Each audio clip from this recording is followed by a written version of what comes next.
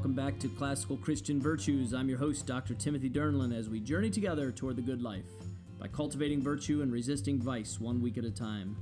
The companion book to this podcast is also entitled Classical Christian Virtues. You can pick that up at Amazon.com, or you can get more information at timdernlin.com. If you head over there, please do leave me a message.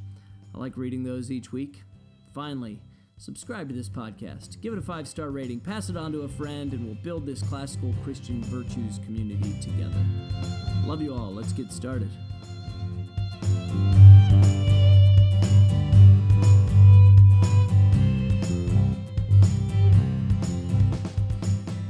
When I mention the virtue of endurance, what comes to mind? For most people, it's the idea of athletics, to have endurance during a long and strenuous competition. But endurance is the ability to withstand hardship or adversity that is unusually prolonged and stressful. Endurance is a virtue that we need in all areas of life. This virtue is important, and it's important enough that Virgil, the great poet who wrote the Aeneid and lived and died about 20 years before the birth of Jesus Christ, Virgil lived in Italy. He said, "Come what may, all bad fortune is to be conquered by endurance." Endurance is a virtue that's very important in all of life.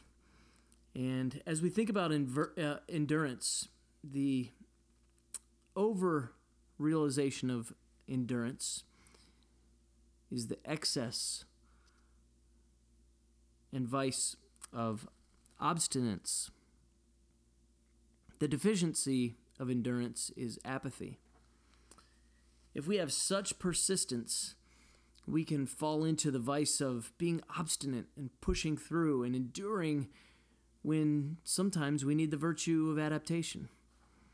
And at the same time, if we lack the virtue of endurance, we can have apathy. Endurance is a virtue that I hardly feel old enough or experienced enough to talk about. I have had a couple hard things in my life, one of which was losing a couple children in the womb, one of which was over 4 months old, and holding him after he was stillborn was one of the most difficult things in my life. He was almost fully developed at the 16 weeks, and just holding him and looking at him and seeing his fingers and toes and body in my hand and was very, very tough and difficult. Many of you have gone through much tougher things, much more difficult things, and have more than the 46 years of experience that I have. And it is true that bad fortune is to be conquered by endurance, but it's an endurance that's grounded in hope in our Lord and Savior Jesus Christ, hope that all things will one day be made new. And Job is a great example of this in the Old Testament. When he pushed through after Satan came and talked to God and said, "I want to test your servant Job."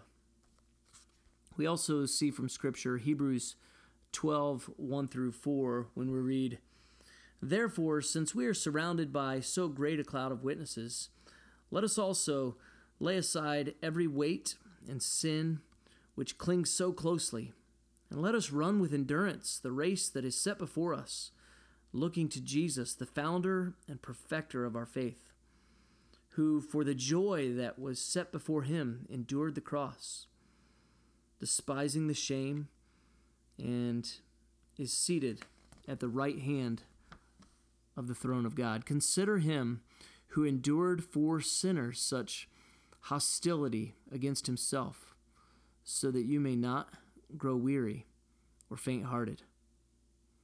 In your struggle against sin, you have not yet resisted to the point of shedding your own blood." This is a good reminder from the author of Hebrews that our very Savior Jesus Christ endured life as a human, came and dwelt among us so that he could empathize with us and show us true endurance to the point of death.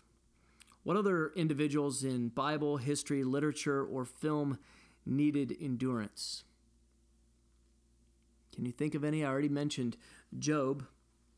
Also think of Daniel when he was taken away with the rest of the Israelites into a captivity for the 70 years. Daniel remained true, endured hardships, along with his three friends, Shadrach, Meshach, and Abednego. They were even thrown into fire, those three were.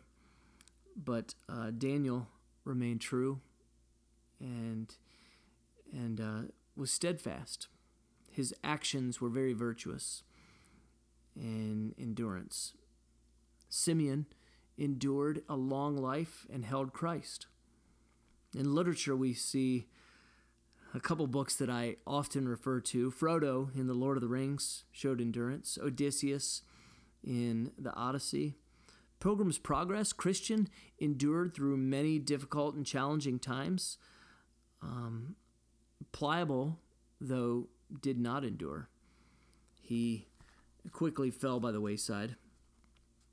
What about in recent history? Martin Luther King Jr. showed great endurance and perseverance through many struggles and trials. You should check out his letters from a Birmingham jail. They're very revealing in the trials that he went through. When we're obstinate, that can be a result of an excess of endurance. It's a stubborn refusal to change one's opinion or chosen course of action, despite attempts to persuade one to do so.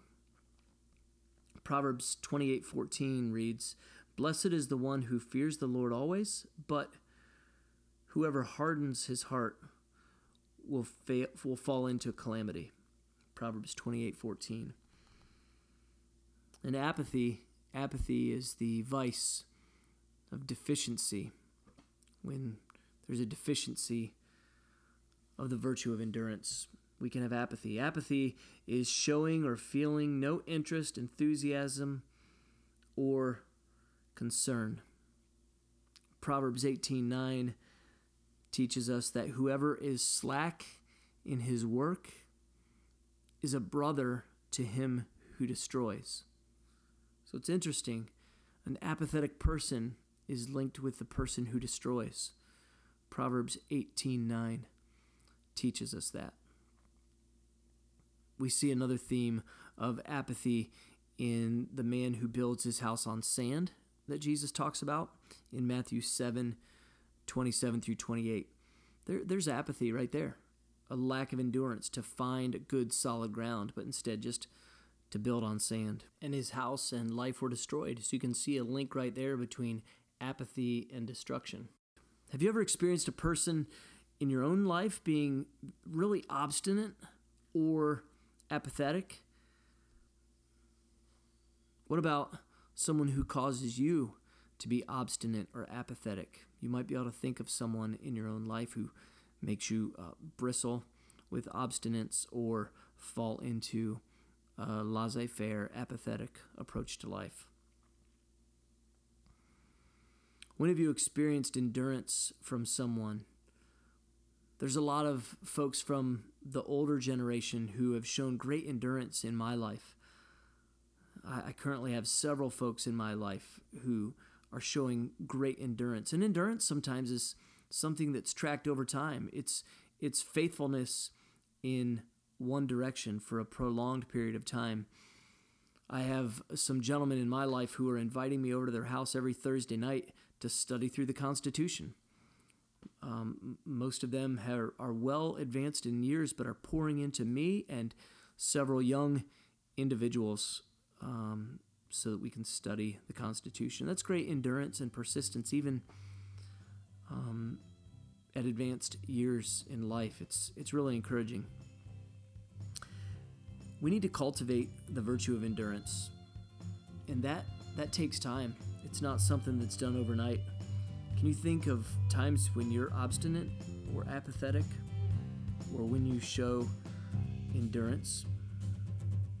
I know I want to be a person of endurance with that great virtue, and I know you do too.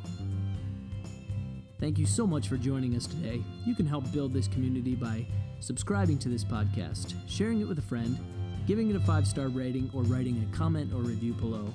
All 4 of those things really help.